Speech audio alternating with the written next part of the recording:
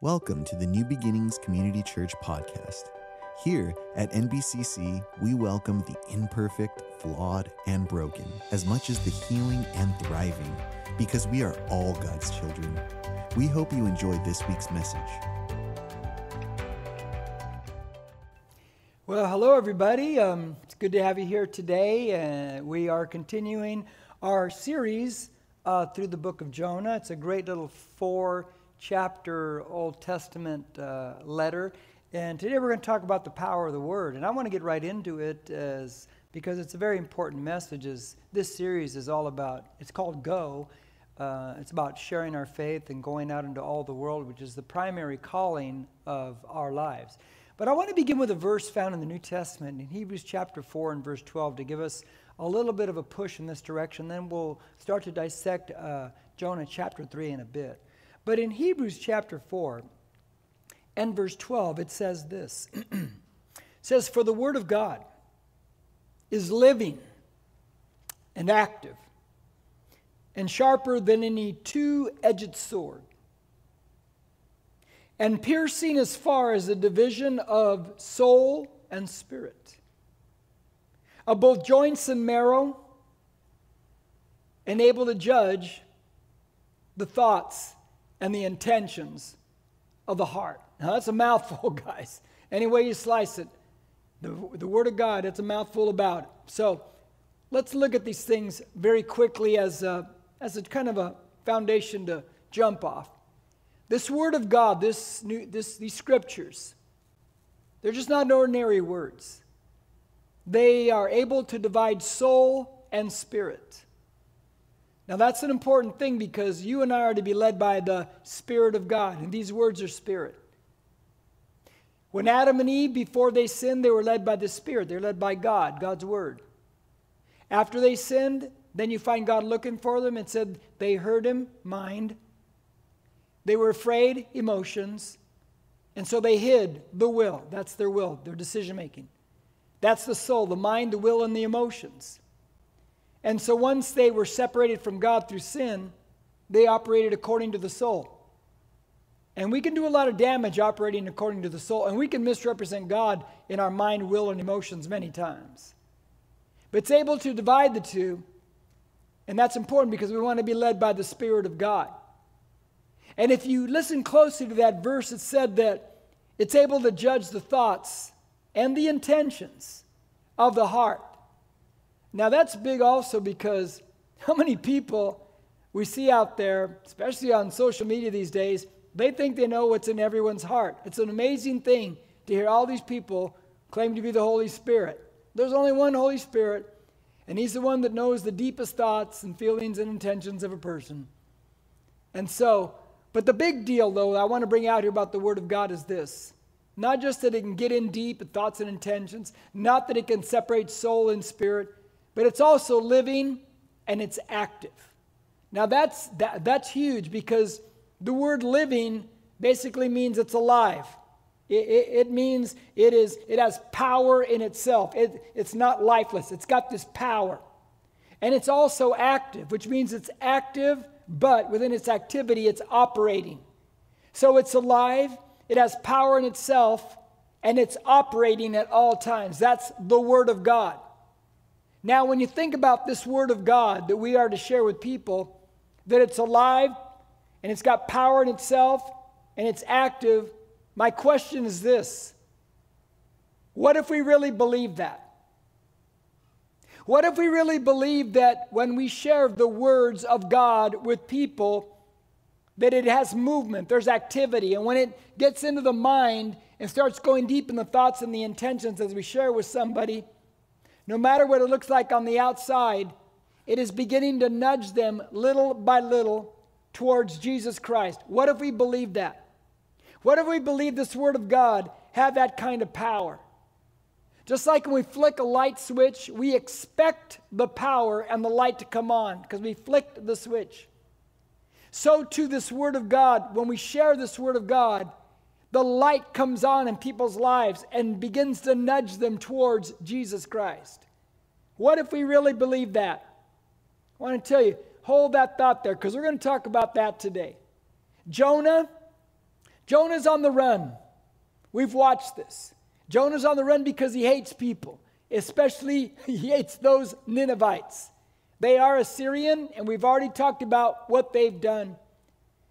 We know, though, when you read the rest of the book, we know he doesn't want to go there not only because he hates them, but because he knows of the power of God's word to change people and to cause them to repent. He knows that. We find that out in chapter 4. It brings people to repentance. But what if we believed it like Jonah believed it? What if we believed this word of God had power? I think sometimes after a while, we just don't believe that anymore.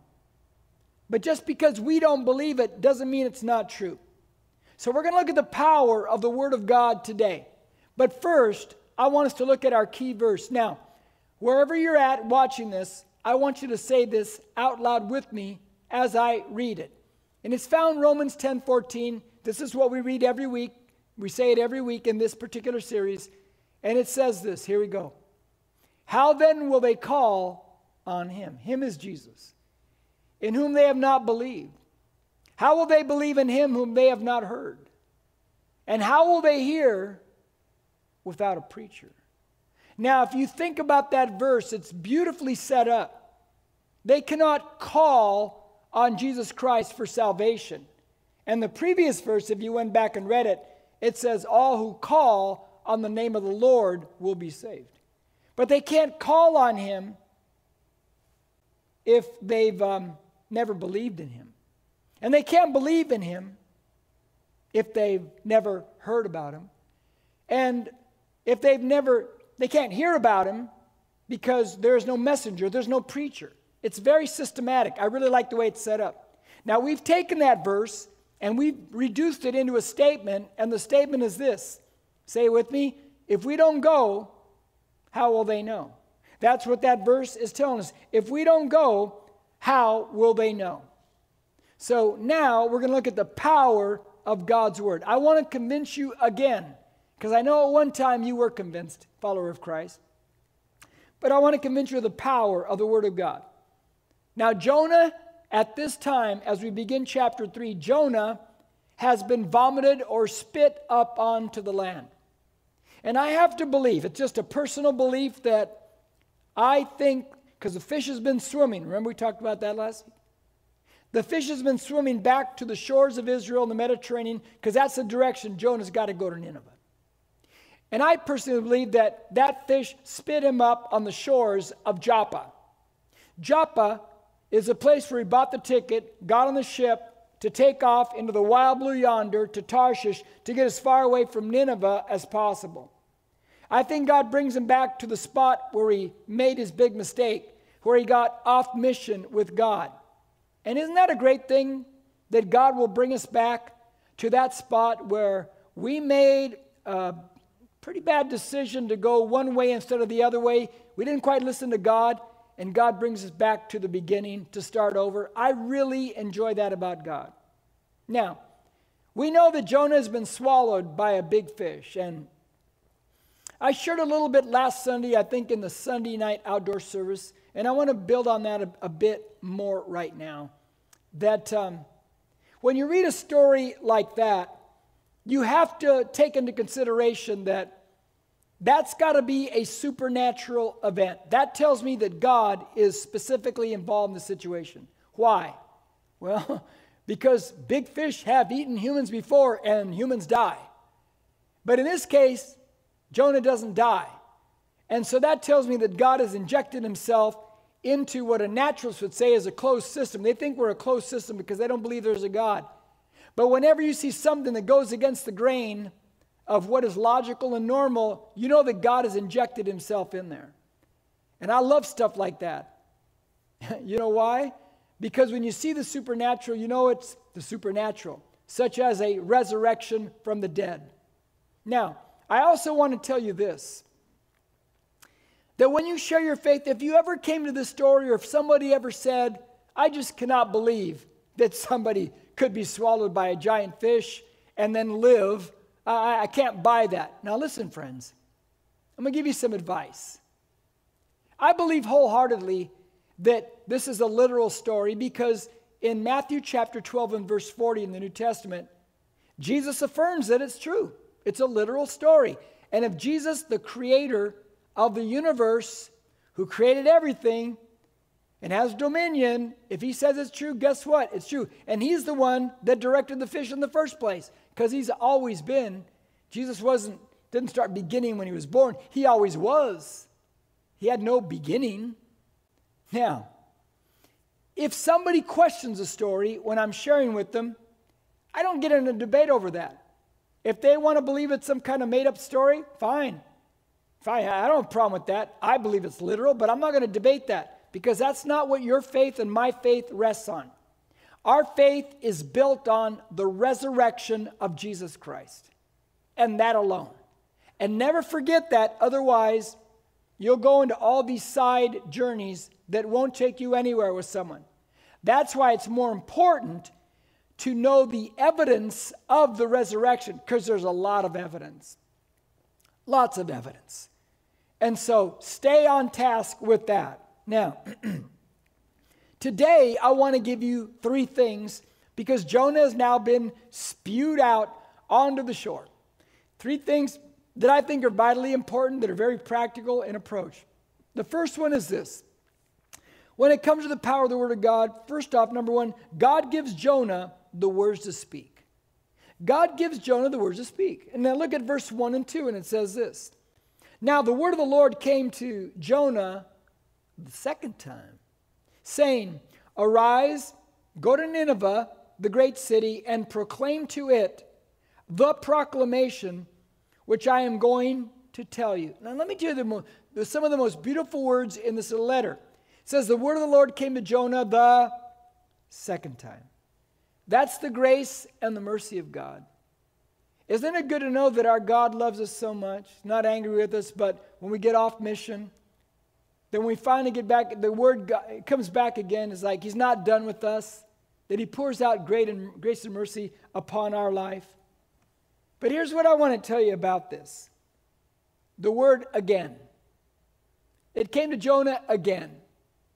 If you have kids or younger brothers and sisters or nieces and nephews, or you remember when you were a kid and your parents told you to do something and you go, yeah, and they told you to do it again, yeah, I'll get to it, and they told you to do it again, and then again, and then again, and then again, and then again, and they kept having to tell you, come on, you got to do this. Isn't it funny how that as a child we could be that way, but some things are hard to break, huh? That we can do the same thing to God. God says, go do that. Oh, yeah, maybe I'll think. Go do that. Oh, yeah, maybe.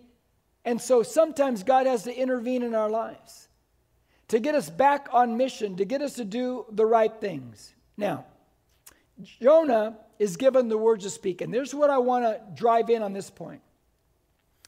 I think that one of the walls of fear that we have in sharing is simply this.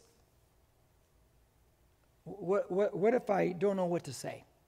Now, we touched on this briefly 2 weeks ago, but I want to drill down even further. What if I don't know what to say? Now, that's a legitimate fear. Never doubt that it's a legitimate fear. But did you know that Jesus anticipated your fear and my fear of what if I don't know what to say? What if I say the wrong things? He anticipated that with a promise. Now, in Matthew chapter 10, Jesus is speaking. And it's an interesting thing that he says in verses 18, 19, and 20. He says this, and you will even be brought before governors and kings for my sake, as a testimony to them and to the Gentiles. Now, in the previous verse that I didn't read because it's a big text, he talks about that you'll be brought to the court in the synagogues. He's saying there'll be times in our life possibly, and we see this in other countries already, where being a Christian, sharing your faith, that you will rub against the grain of organized religion and you'll rub against the grain of government. Now, we're seeing this a little bit more and more in America, just being honest with you. That our Christian beliefs are being pushed back against the beliefs that basically this country was founded on. And so we're seeing some of that, and I pray that it never continues to escalate. It's very important that it does not. Now, Jesus in verse 19 continues to say, but when they hand you over, do not worry about how or what you are to say. For it will be given you in that hour what you are to say. Oh, he says, don't worry about what you're going to say because you're going to testify. Don't worry about what you're going to say. In that moment, it's going to be given to you. And then verse 20 says, for it is not you who speak, but it is the Spirit of your Father who speaks in you. Whoa, guys. What a great promise. He anticipates our fear, then he gives us a promise. And here's the promise. The Holy Spirit, when you are sharing, you never have to worry about what to say because the Holy Spirit is going to give you the words in that moment.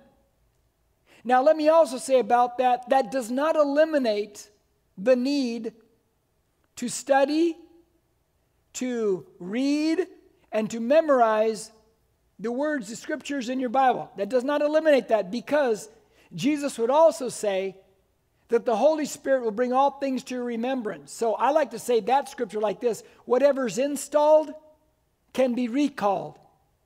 You must install the Word of God in you so it can be recalled, so the Spirit of God can bring it back to your remembrance. And in those moments, you can be confident that the Spirit of God will give you the words to speak. Now, some of you, you know this by experience multiple times, many times over. You share with people the gospel, and then you walk away going, those words came out of me? I said that? Wow, where did that come from? Let me tell you where it came from. The Holy Spirit who lives inside of you.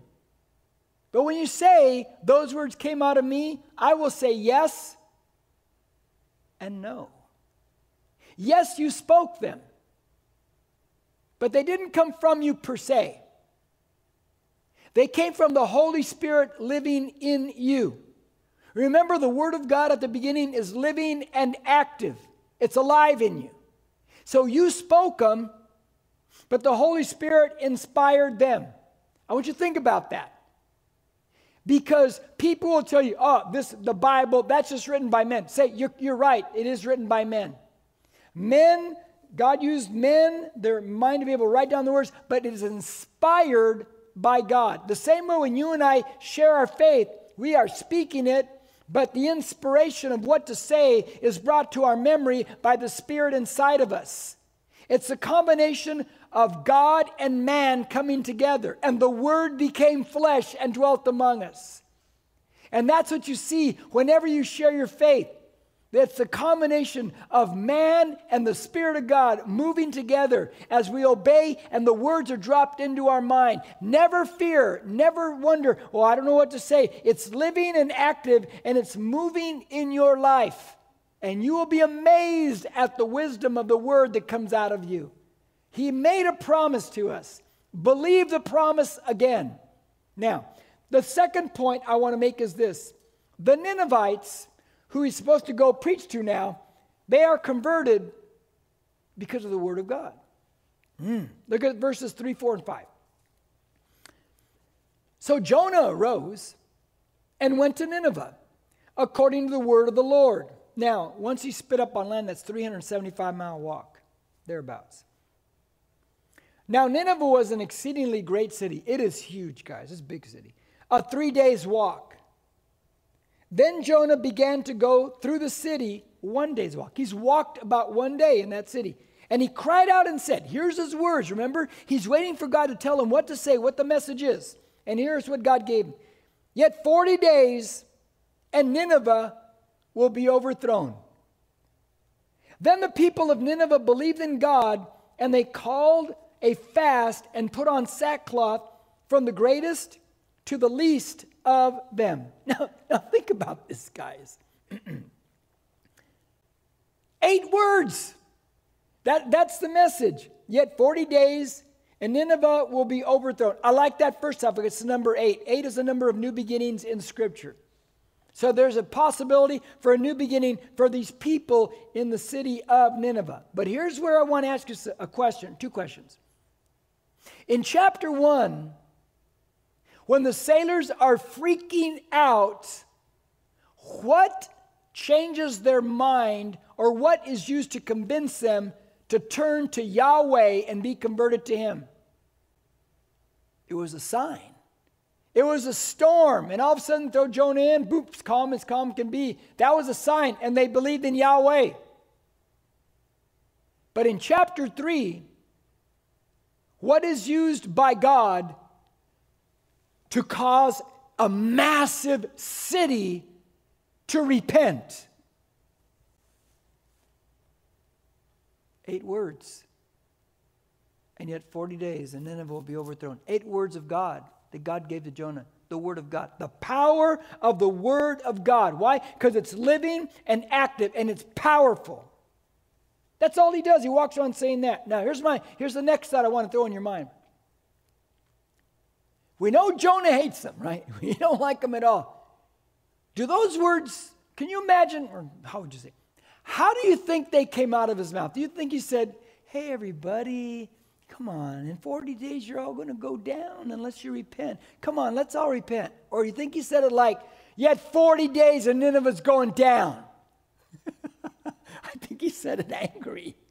I don't think he had any compassion at all because he just doesn't like these people. But it doesn't matter what he feels or thinks. The Word of God that goes forth, it's living and active. But that leads me to think about something that's dangerous for Christians.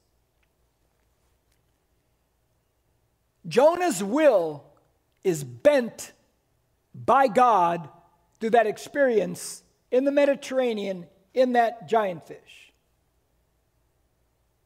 But we find out in chapter 4, his heart has not bent. His heart has not changed. We all know what that feels like, huh? What's it like to have to lug around our insides, Christian, when we go, I got to do the will of God, but I don't want to do it? What's it like to lug around our insides? Well, on the outside, we do it, but on the inside, we're hating it. Well, I'll forgive them, but I don't have to like them or be around them. What's that like to lug that around? Well, I'll tithe, but I don't have to like it. Or, I'll be loving to them, but I don't have to love them. What's it like to lug that around inside? It's like the giant fish with Jonah. You think that giant fish is going, I really like lugging this guy around inside of me. It's the same thing. But Christian, listen to me. That's got to be torture. To do the will of God, but inside you're hating it? You're lugging that thing around inside of it? Let me tell you what Jesus did. Jesus one day told this to religious people. And I got to say it that way because if you're a follower of Christ, you're not religious. You're in a personal relationship with Jesus. That's why when they say a certain percentage of Americans are Protestant, that doesn't mean they're in a born-again experience. It just doesn't mean that. There's plenty of people that are just religious, and we're seeing many denominations split because many of these religious people are going towards what we call a liberal interpretation of the Bible, and people are staying pure, I would say, with the pure side all the way. Because you don't want to bend and twist the Word of God to fit your emotional soul experience. But think about it. Jesus says this to religious people, and we should not be like this. He says to them, you're like whitewashed tombs, which on the outside appear beautiful, but on the inside, they are full of dead men's bones and all uncleanness. Can you imagine the religious people hearing that? They were steaming. What is he saying? Okay. That's a visual for them. Because you see, at Passover time, what they would do, because there were tombs along the road that people traveled, and people are coming from everywhere at Passover, they would send people out to whitewash them, paint them white. Why? So the people, these pilgrims coming there for Passover, they wouldn't touch these tombs because inside are dead bodies. And if they touch those tombs, that means they're defiled because of the dead bodies inside. So they'd whitewash the tombs. Looks great on the outside, but death on the inside.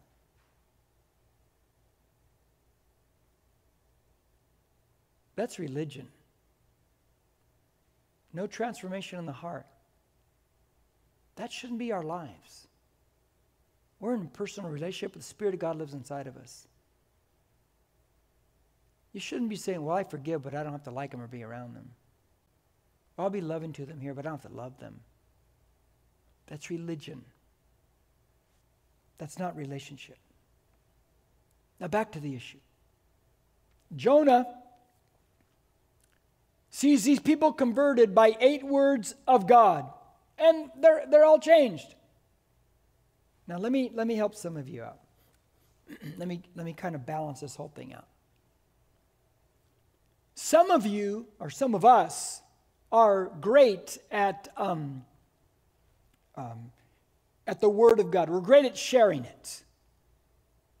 Some of us, we're great at the application of the Word of God in our sharing. Let me explain. So that nobody feels like, well, I can't remember 3 verses. I can't remember what I had for lunch yesterday. In John chapter 11, there's this great story, New Testament gospel. Jesus' friend Lazarus is dying. The 2 sisters, Mary and Martha, they dispatch someone to Jesus who's not in the city of Bethany there. They say, you need to come because your buddy Lazarus, he's near death. Jesus gets the message and he waits 2 days. You say, that's callous. Well, there's reasons for it. I don't have time to go through that whole story, but there are plenty of reasons. Jesus is going to prove a point that he's the resurrection and the life. He can bring people back from the dead, and he does. But he waits 2 days. And then he goes to Bethany where Lazarus is dying. By the time he gets there, Lazarus is dead. When Jesus gets near this commotion, and Martha, one of the 2 sisters, runs outside. She breaks protocol where they would mourn inside for like 7 days. She breaks protocol. She goes out to Jesus, and she says to him, Lord, had you had been here, my brother would not have died. Jesus says, your brother will rise again. She says, I know he'll rise on the last day, resurrection on the last day. Jesus says, I am the resurrection and the life. He who believes in me, though he were dead, yet shall he live. And everyone who lives and believes in me will never die. Whoa. Jesus used the word of God to share with her, and it worked. Then he continues on. As he gets near the house, the other sister, Mary, comes out. And it says that she's crying, because her brother's dead. And she asks the same question. Lord, had you have been here, my brother would not have died. Jesus doesn't do the same thing he did with Martha. He didn't say, oh, your brother will rise again. They didn't have that discussion. You know what it says? Shortest verse in the Bible. You know what it is. Jesus wept. She was crying. Now he's crying. He didn't speak any words, but he applied the word, because the word is compassion, filled with compassion. And it worked for Mary. Let me tell you what that means. Some of you are strong in the word. Man, you can rip off 100 verses and dialogue with people. Pastor Charlie Bakar asked us last week, what would you have been if you weren't a pastor? I said, that's easy. I'd been a prosecutor and attorney because I'd love to get somebody on the stand. I'm just being honest, okay? Because I can think quick on my feet, I can recall things, God has given me that ability, and I listen for inconsistencies, and I can debate, and I can do all that. And man, I know a lot of verses, so I can get people backpedaling, but I know I know not to do that. But man, I can debate, I can go scripture to scripture, I can go toe to toe. It's fun for me, because I can recollect. And some of you are like that. You're like, yeah, I can do that, and that's the way it works for you. But then there's a flip side of that. Jesus wept. And some of you out there, you have a struggle memorizing 5 verses. But you feel, and you have compassion, and you have mercy, and you have a great bedside manner, which I wish I had. And you can cry with people, which I wish I had that ability. And that works just as much as the other side of us who can spit scriptures out fast. They both work, and they're both right. and they're both valid. It's just two sides of a coin. And I want to say that so you'd feel free and wouldn't feel like, well, I can't do it like that. No. No, they both work. Now, the third thing I want to share is this. Make sure you are secure of your salvation. Now, you want to make sure you're secure of your salvation. Now, watch verses 6 through 10. It says this. When the word reached the king of Nineveh, see, before it went to the people, they're all repenting. Now it reaches the king of Nineveh. He arose from his throne, laid aside his robe from him, covered himself with sackcloth, and sat on some ashes. He issued a proclamation, and it said, in Nineveh, by the decree of the king and his nobles, do not let man, beast, herd, or flock taste a thing. Do not let them eat or drink water. But both man and beast must be covered with sackcloth. That's a sign of mourning.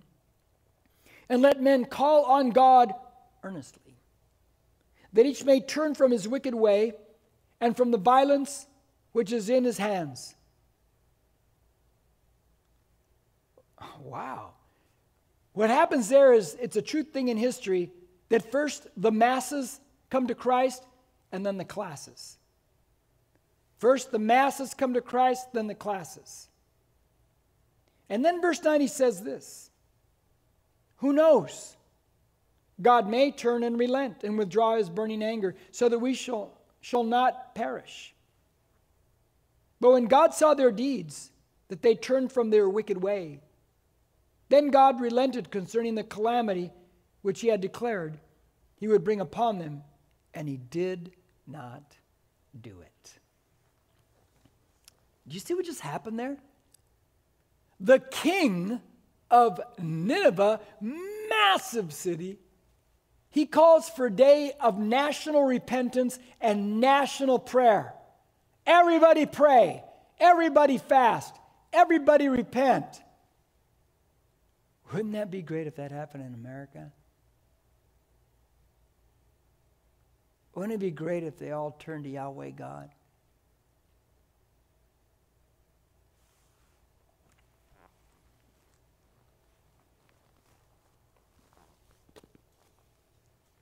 I saw the movie Dunkirk. It was pretty good. I don't know if you saw it or not, but it's a true story. Where all these Englishmen cross the channel in their boats to rescue over 300,000 Englishmen and other allies that were stuck on the coast there in France. World War II. Hitler's armies were approaching. They're going to get slaughtered. The movie showed how they came in their boats and rescued everybody. About a couple months later, I was reading. And that movie didn't tell the whole story. They left out the best part. And, I don't expect them to include God. It's rare that Hollywood ever does that. And I'm not blaming them. That's just not the way they think. But did you know what happened behind the scenes of that rescue? Do you know the governmental leaders in England called for a national day of prayer? Everybody pray. And they did. And the churches were full. And they prayed to God. You know what happened? To this day, they don't know why Hitler stalled. He stopped his army. They could have marched on. They could have destroyed that army sitting there. But they didn't. They can't explain that. To this day, that sea, that channel, which can be choppy, was smooth. On that day, there were clouds covering the sky, so the German planes couldn't fly.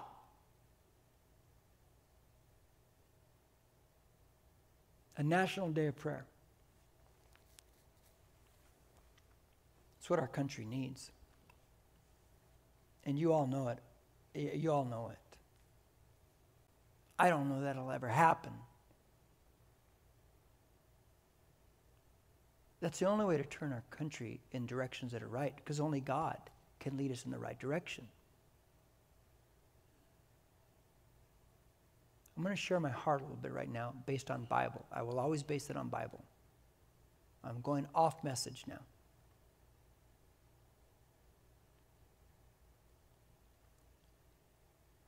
In Micah chapter 6, verse 8, Micah's the book right after Jonah. He says three things, but to do justice. Boy, that's the big scream today, huh? Justice, justice.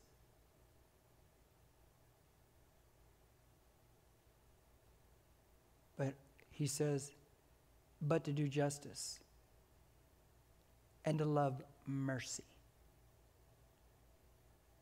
You can't carry out justice without mercy. And after he says, but to love mercy, you must love and love mercy and give mercy. And then he says, and to walk humbly with our God.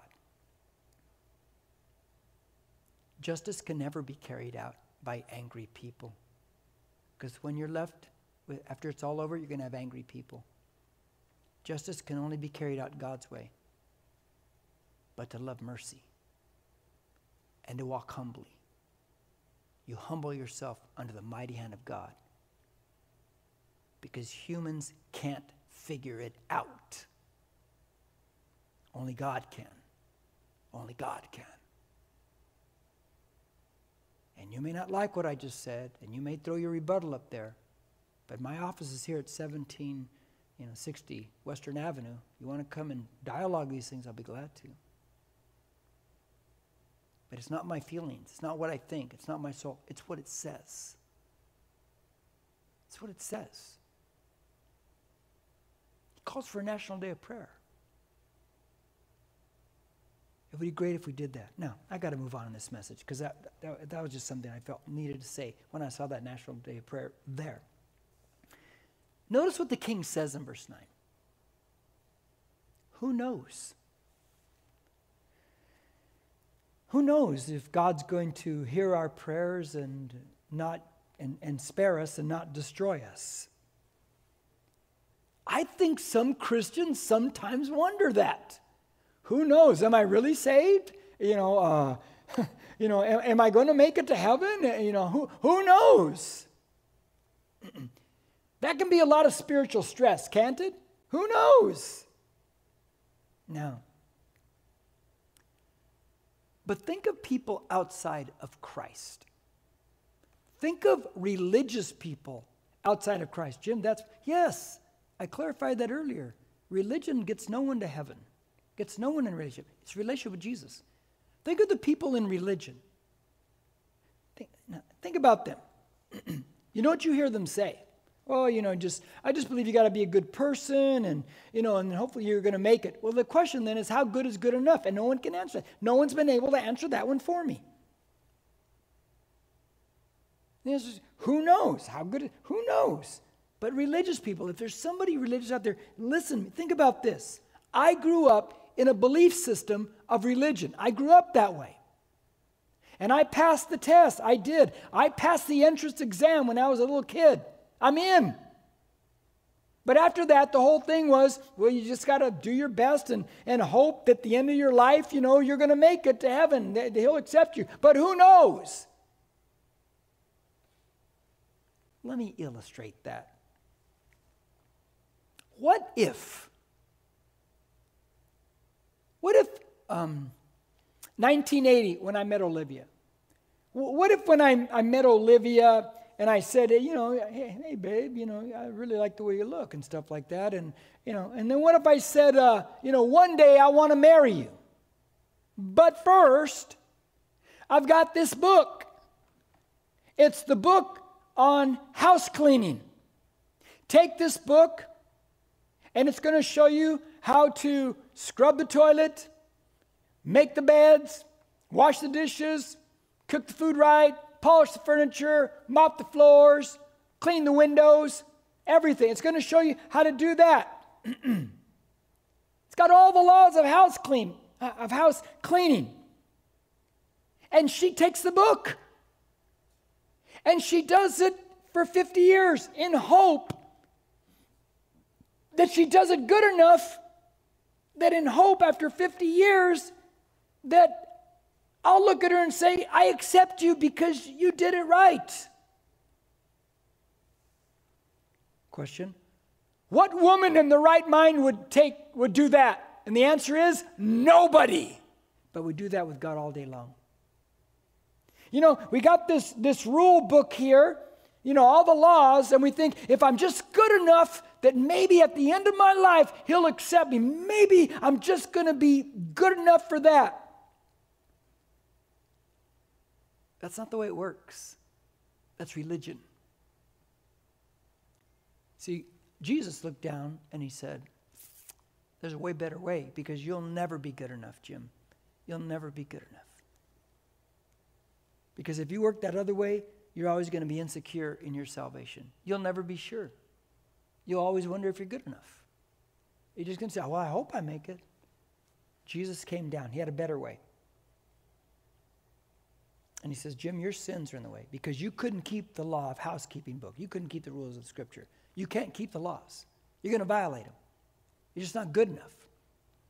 But I'm going to come down and I'm going to go to a cross and I'm going to carry your sins. And I'm going to shed my blood so that you could ask me to forgive you because I've carried your sins and I could wash all your sins away. All the ways you violated the housekeeping book, you know, the laws of Scripture. And I'm going to rise from the dead to conquer sin and death to give you life. Because you can't make it to me, but I can come down to you. I can come down to you. Because you'll never be good enough. There ain't a human on the planet going to be good enough. So God came to us. And if you're out there today and you're not a follower of Christ, you know what? You can be sure of salvation. But you'll never be sure if it's always, well, I just hope I'm good enough. I hope I make it. No. I want you to be sure. If you've never placed your faith in Jesus, Jesus already did all the work, man. He said it is finished. It's a done deal. But you got to put your faith in him and become a follower of him. And the Spirit of God will come and live in you. That's the transformation power. And you must live according to this. See, the Word of God is living and active. It divides soul and spirit. So you no longer live according to your mind, will, and emotions, but you live according to the Spirit. No matter what you hear or see out there. And you follow him. And your sins will be forgiven. Why is that a big deal, Jim? Well, because our sins separate us from God. God's holy. Sin cannot be in his presence. So somebody had to wash that away. Jesus did it. And he paid a big price for it. For you. But you got to take him up on the offer. You could be secure and sure in your salvation, but you got to take him up on the offer. So if you've never placed your faith in Christ, right now is the moment. Right now is the moment. Or maybe you backslid. Maybe you walked away. Maybe you're a runner like Jonah. It's time to quit running and just get this thing right. Just live it. Just, come on, let's follow him now. Get back on mission. So I'm going to lead you in a prayer. If you've never placed your faith in Jesus and you want to today, oh, praise the Lord. Or you backslid. You walked away, you're off mission with God, and you want to come back to Christ. Well, praise the Lord too. I'm going to lead you in a prayer. I'm going to say this prayer. Say it in blocks. Say it slow. So you repeat this prayer right there where you're at. Now, I like to say this every week during our time like this, that if there are people around you like family and you feel kind of awkward saying it out loud, I get it. I get it. Say it in your head. But after we're done, tell them I said that prayer. I put my faith in Jesus. You got to tell somebody. So repeat this prayer after me. Jesus, thank you for loving me so much that you would die in my place. You're my substitute on that cross for my sins. I place my faith in you today. Forgive me of all my sins. And I know I'm forgiven. Today, I make you my Messiah, my Lord and Savior. Now, I'm going to ask you to close your eyes out there, bow your head, and I'm going to pray for you. God, I pray for those who said that prayer for the first time ever in their life or in rededication. I pray that you walk in the security now, that Jesus did the work and you don't have to wonder and worry. Am I saved? Am I going to make it? No, Jesus did the work. You put your faith in him. You follow him now. I pray that you become to the love of God and learn it more and more and understand how great God is, that God's not mad at you like some people say, that God's only a God of judgment, which is not true. He's not just a God of judgment. He's a God of love and mercy and grace and forgiveness and everything else. That you would know the true God and the Father in heaven and the Son, Jesus Christ, and the Holy Spirit now living in you. That's what I pray for you. Thank you. Thank you, God, for saving. In Jesus' name, amen. Well, I'm glad you prayed that prayer. I'm glad you put your faith in Jesus. We have many, many digital gatherings you can choose from. As I like to tell you, I do a weekly verse-by-verse Bible study. Right now, I'm in the Old Testament letter of Ruth. Every week it's live at 4 o'clock on our church Facebook page. Then it goes to other avenues, podcast, our YouTube page. It's called The Bible in Depth PJ. Take advantage of it. If you need prayer or dedicated your life to Christ, please reach out to us on our social media, on Facebook and Instagram at NBCC Norco, or email us at hello@nbcc.com. Thank you for listening. Don't forget to share and subscribe to this podcast.